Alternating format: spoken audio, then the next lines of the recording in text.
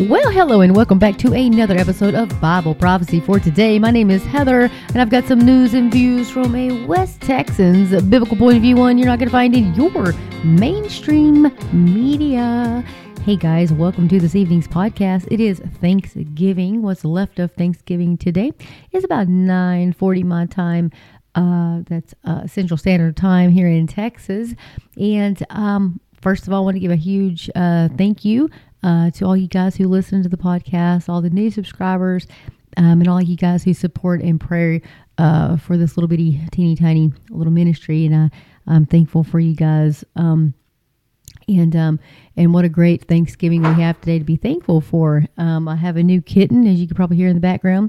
And Murphy, the Murph Smurf, is not very happy about it. And so I'm thankful that she hasn't killed Frank. Frank Stephen Mitchell is his name, short for Frank Stamich. That's what we're calling him. So he's a little rescue from the pound. But anyway, so they are separated. He is in my office with Squirt, my little chihuahua, who is so excited to have Frank Stamich part of the family because he just wants to play all the time, and so they can play. But anyway, Murphy, the older cat, not so happy. And Scruffy Butt, the terrible terrier, not so happy. So we're all separated right now. So anyway, he actually slept in bed with me last night, my dog, and he slept right up on my neck and just purred the entire night. And so I'm pretty sure he was happy not to be cooped up in a little cage. So anyway, that's what's going on in my neck of the woods. So what's going on in the rest of the world? So we have Jesus sees, and soon the entire world will witness his dramatic intervention. That's by Jonathan Brentner. Be a great article there. It was posted on Wednesday, the 22nd of November. So as we wait for the Lord's appearing, we can be sure he sees what's happening in this world, and his response is already on the way. Perhaps it's closer than most people can imagine. One thing for sure, he is not silent. Unless the perpetrators of the evil around us turn to the Savior, they will feel the full force of God's, quote, cup of wrath, both in this life and in eternity. And so, congratulations, America. You've raised a generation of terrorist sympathizers. It's from the Daily Wire.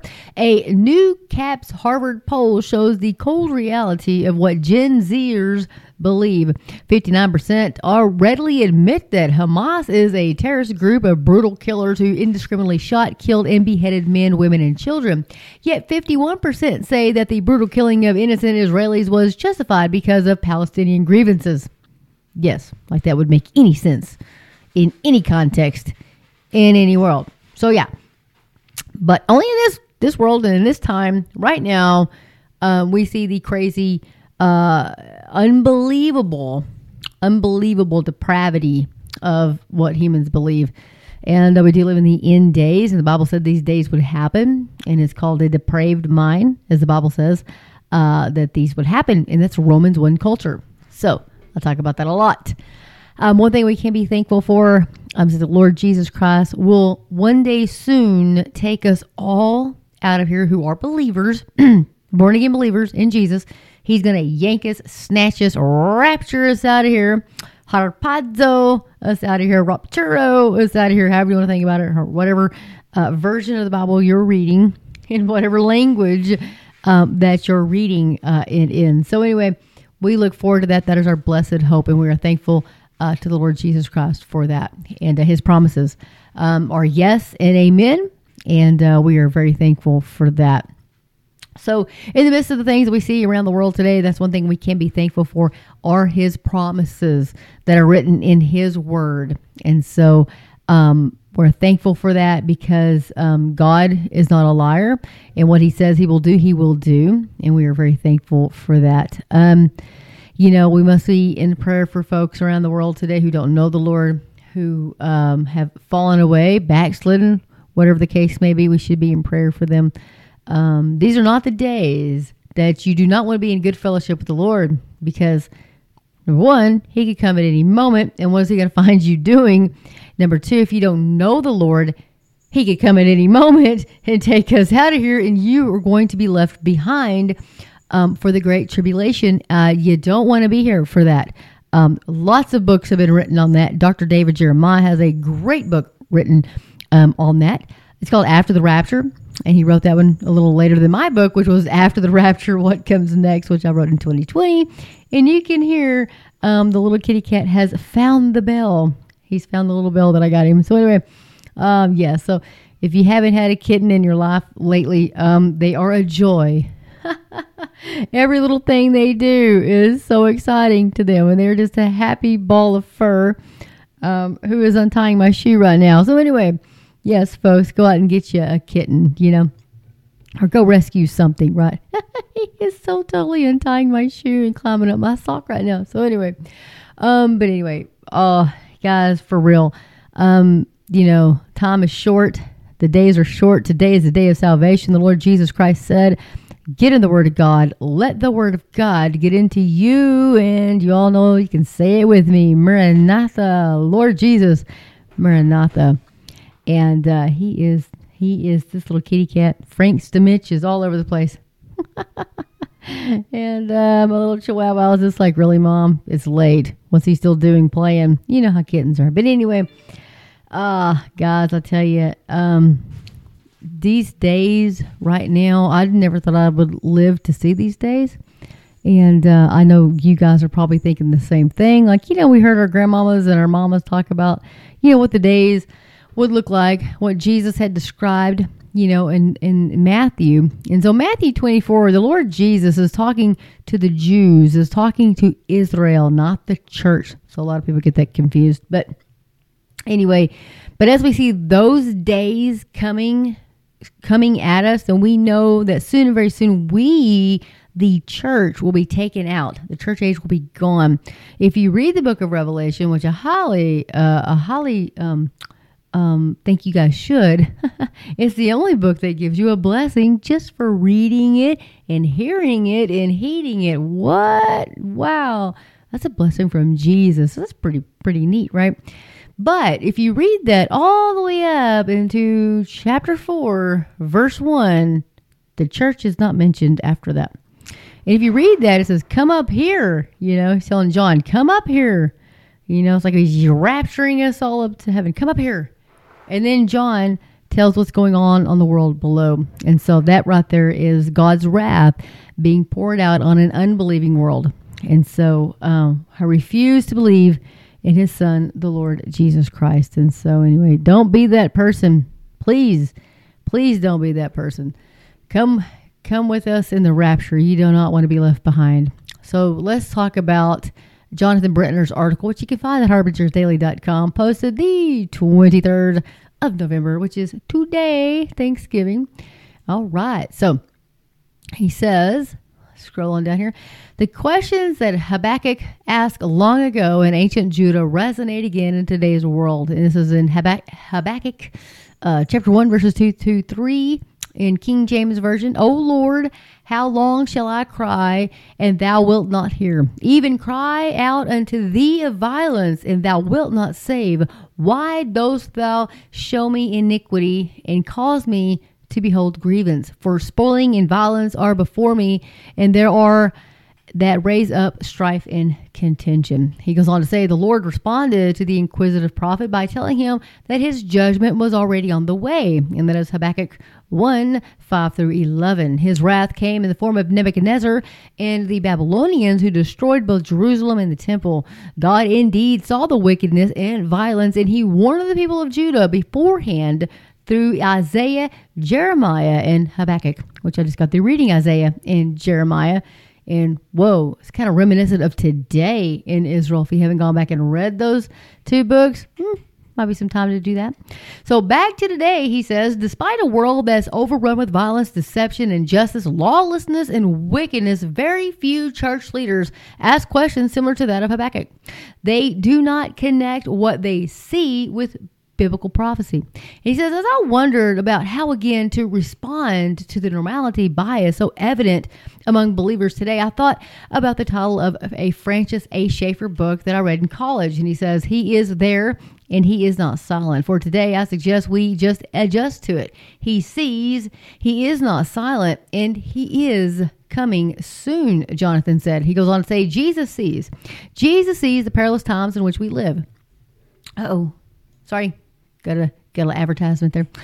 He sees the grieving family members mourning the loss of the multitudes murdered by the COVID injections, the deceit and injustice rampant in our governments, especially in the U.S., the anguish of children caught in the web of sex trafficking, the horror of children ruthlessly slaughtered in the womb, and the violence that's wreaking havoc on the streets of our cities. He saw all that happened on October 7th of 2023 in Israel, and he grieves along with those suffering from this great tragedy.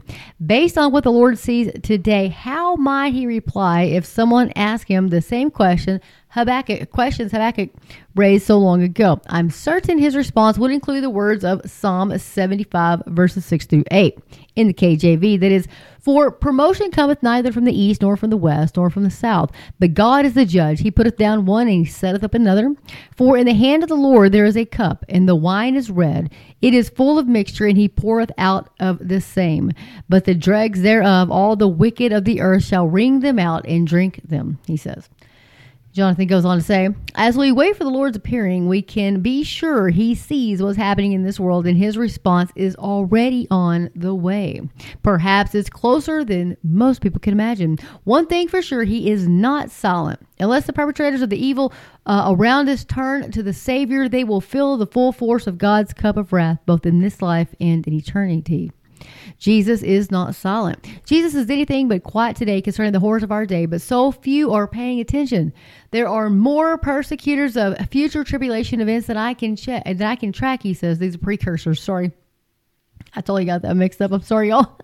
I don't have my reading glasses. I left them at work. So anyway, all these things resound with this message. My judgments will soon sweep over the world. Jesus is most certainly not silent today. What then accounts for the silence in so many churches? Why are most shepherds deaf to the alarm that Jesus is sounding to alert the world of the approaching tribulation?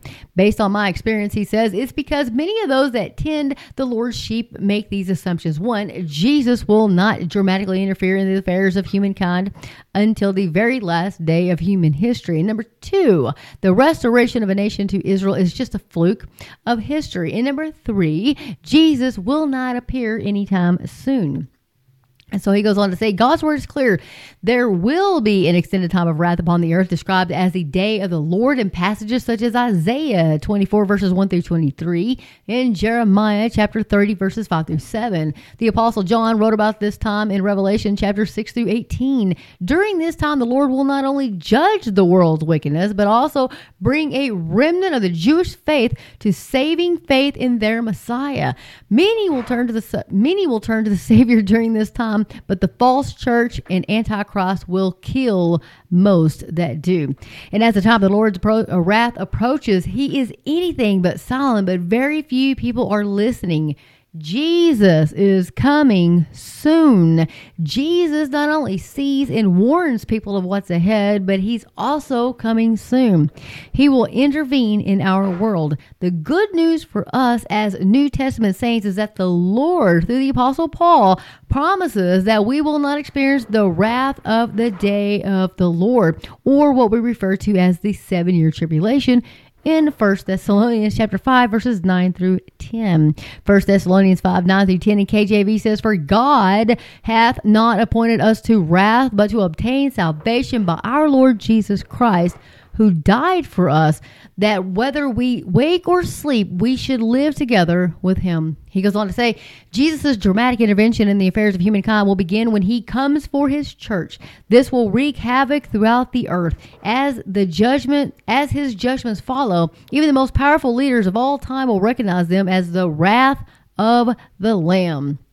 That is Revelation chapter 6, verses 12 through 17. And Jesus' imminent appearing was the excited expectation of the early church, Philippians 3, 20 through 21. And in his book, Jonathan says, The Triumph of the Redeemed, he says he provides a thorough defense of the pre-tribulation rapture. This is the belief that the fulfillment of passages such as 1 Thessalonians chapter 4, verses 13 through 18, 1 Corinthians 15, 47 through 55, and 1 John 3, verses 2 through 3 happens before God's wrath fall upon humankind during what we refer to as the 7-year tribulation. The rapture will happen before the tribulation. This glorious expectation of meeting Jesus in the air is the blessed hope of the gospel. Titus 2:11 through 14.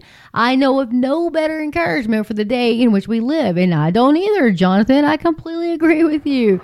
And he goes on to say, we may have to wait a little longer than we would like, but we can be absolutely certain that our Lord is coming to take us to glory, to the place he's prepared for us. John 14:1 through 3, and Colossians chapter 3, verses 4. John chapter 14 is, of course, my favorite book in the Bible, and I say that a lot. But anyway, Jonathan goes on to say, don't believe the scoffers. Jesus is coming soon for us, and it could happen today. It could happen today, guys. He goes on to say, we are richly blessed. The entire world will soon witness Jesus' dramatic intervention in the course of human events on the earth, and nothing will ever be the same. He will appear to catch his bride away, which is us, over the course of 7 years, severely judge the world's wickedness that grieves us today, and later establish his righteous rule over all the nations. The rapid approach of the tribulation period tells us that we will be home with Jesus in paradise in the near future. For those of us watching for his glorious appearing, it cannot happen too soon. In the meantime, please know that we are richly blessed to live in biblical times with a valid expectation of being alive when Jesus comes for his church. Yes, and yes, amen and amen. That article is by Jonathan Brittner. If that doesn't get you excited, I don't know what will. Woohoo! The Lord is coming soon. Yes, yes, he sure is. And what a blessed day that is going to be. So, congratulations, America. You have raised a generation of terrorist sympathizers. Yes, folks, this is from the Daily Wire. And I couldn't be more grieved over this either. So, this is the Daily Wire by Jeff Myers, posted on the 21st of November, dailywire.com. Americans are shocked at the rising tide of anti-Jewish propaganda and harassment in the streets and on college campuses, but we should have known that this spirit would predictably arise from the witch's brew of postmodern cynicism in American propaganda and racialist resentment on which the modern education system is racialist resentment on which the modern education system is built.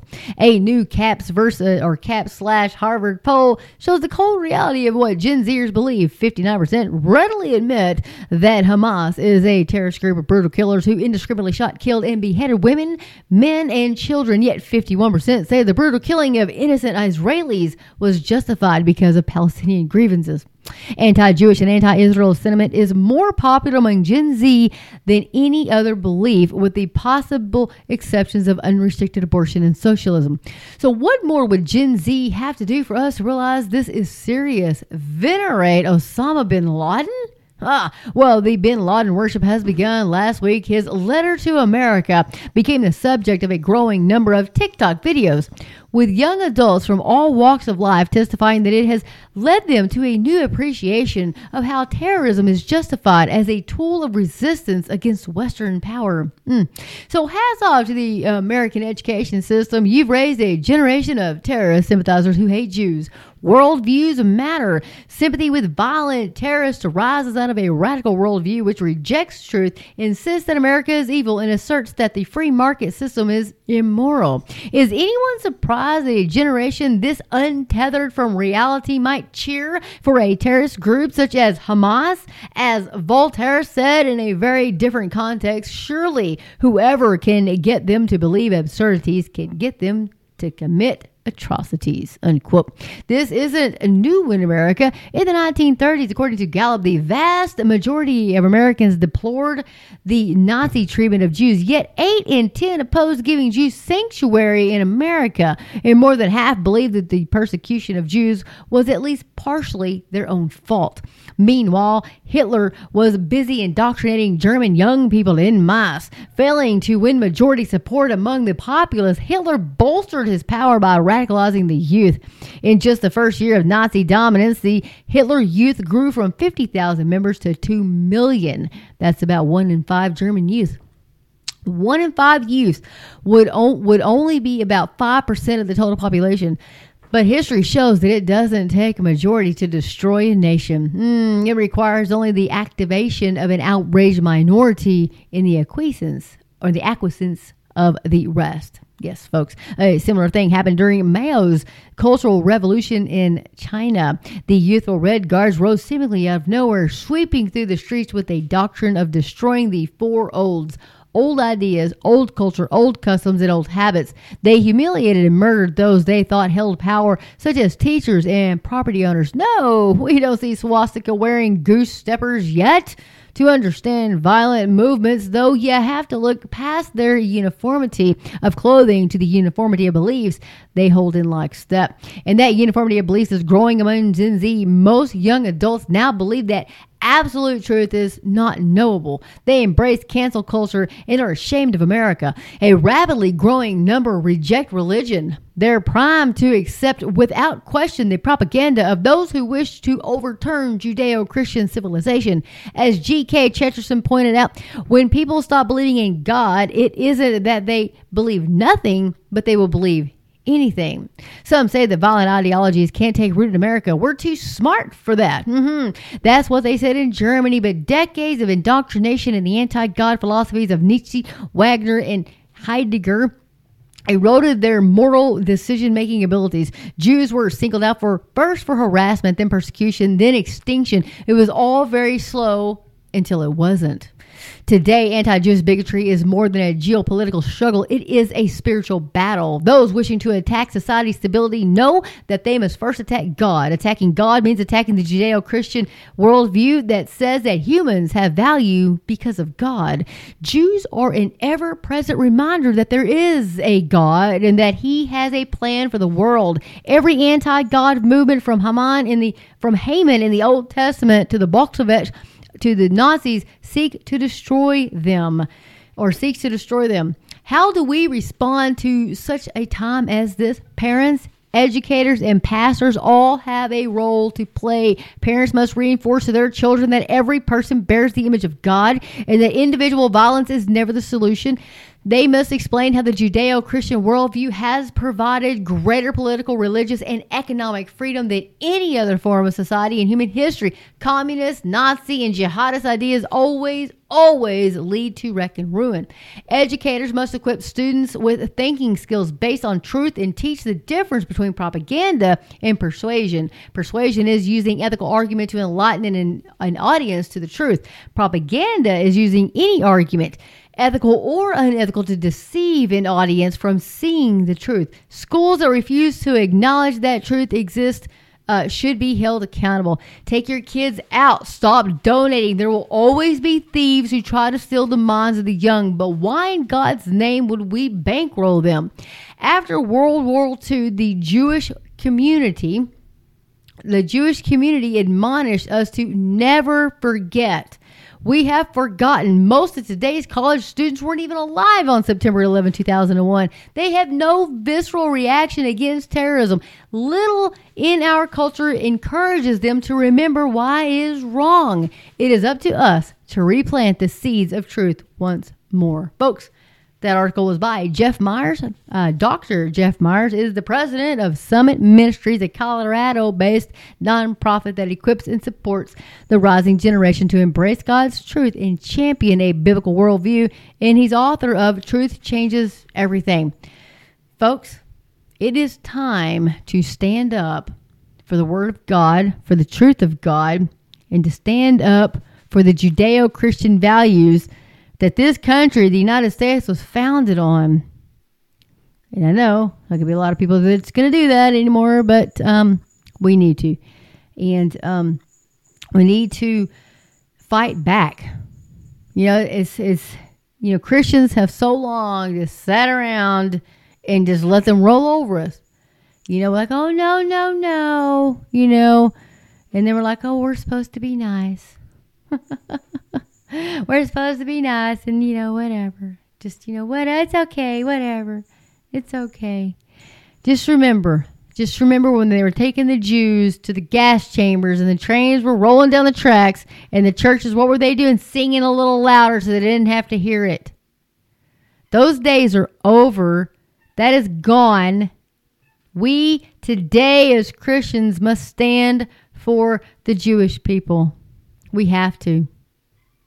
You need to make your voices heard with your money, with your mouth, and with your computer board if you have to, with your keyboard. Those days are over, singing a little louder. Can you imagine? I couldn't imagine. Folks, today is the day we need to stand up and say, hey, enough is enough. Never again. Never again. Let me tell you something. There's a day that's coming that's going to, it's going to be so bad. The tribulation is going to be so horrific. Just read your Bible and it will tell you how bad it's going to be. Words really, your mind can conceive of what this world is going to look like during the tribulation. Your mind can't conceive of it. It's going to be that devastating, that horrific, that terrifying.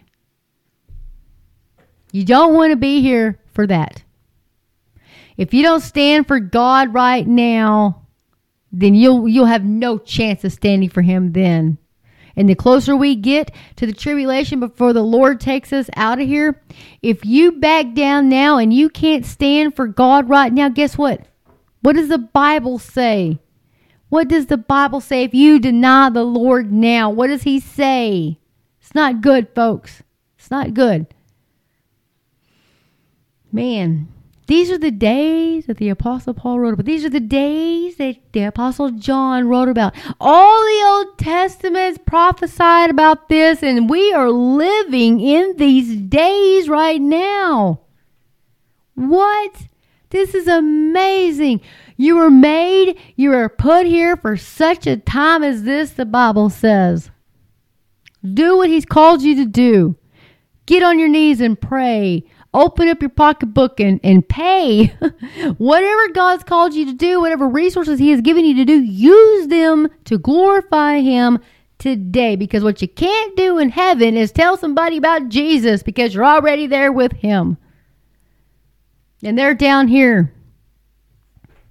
Do whatever you can today. Do whatever you can. Because the days are short. I don't have to tell you that.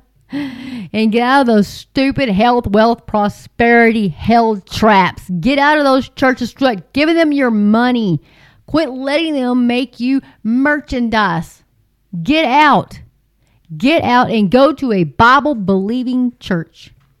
Because I can tell you right now, those churches are not. The Bible says if anyone comes to you preaching any other gospel than the one that he has given you, they are to be accursed and anathema.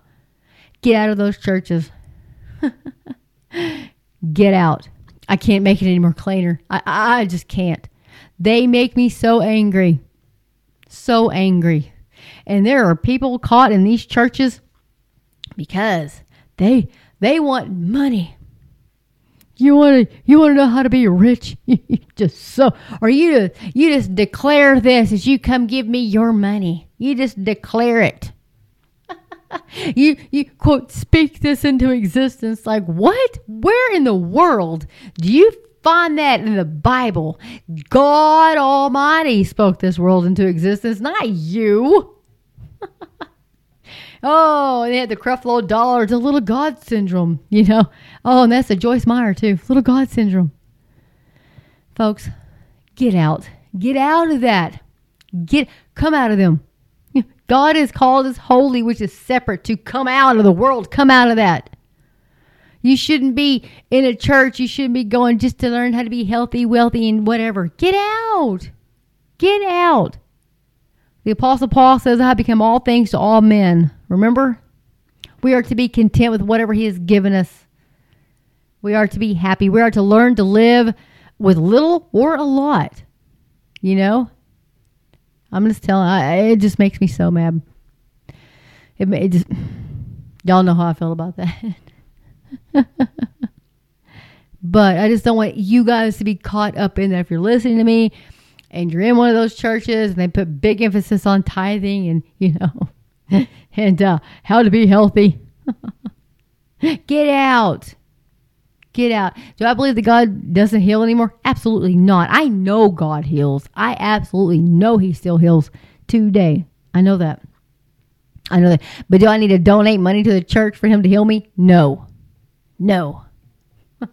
No. Folks, if they put all the emphasis on this music, and I want you to pay attention to the music that they're playing in the church that you go to. If they're playing Hillsong in Bethel, first, I would say, hey, I would go to the pastor and tell him what you think. I mean, respectfully, not like, you should be playing that, not like that, but to say, hey, I have a problem with that music, and this is why. Listen to the music. If it's all about you, then get out of the church. It's supposed to be all about Jesus, not all about you. If you're going to church and it makes you feel good when you know, oh yeah, itching your ears, get out. Get out. You need to go to a church that's going to preach the word of God.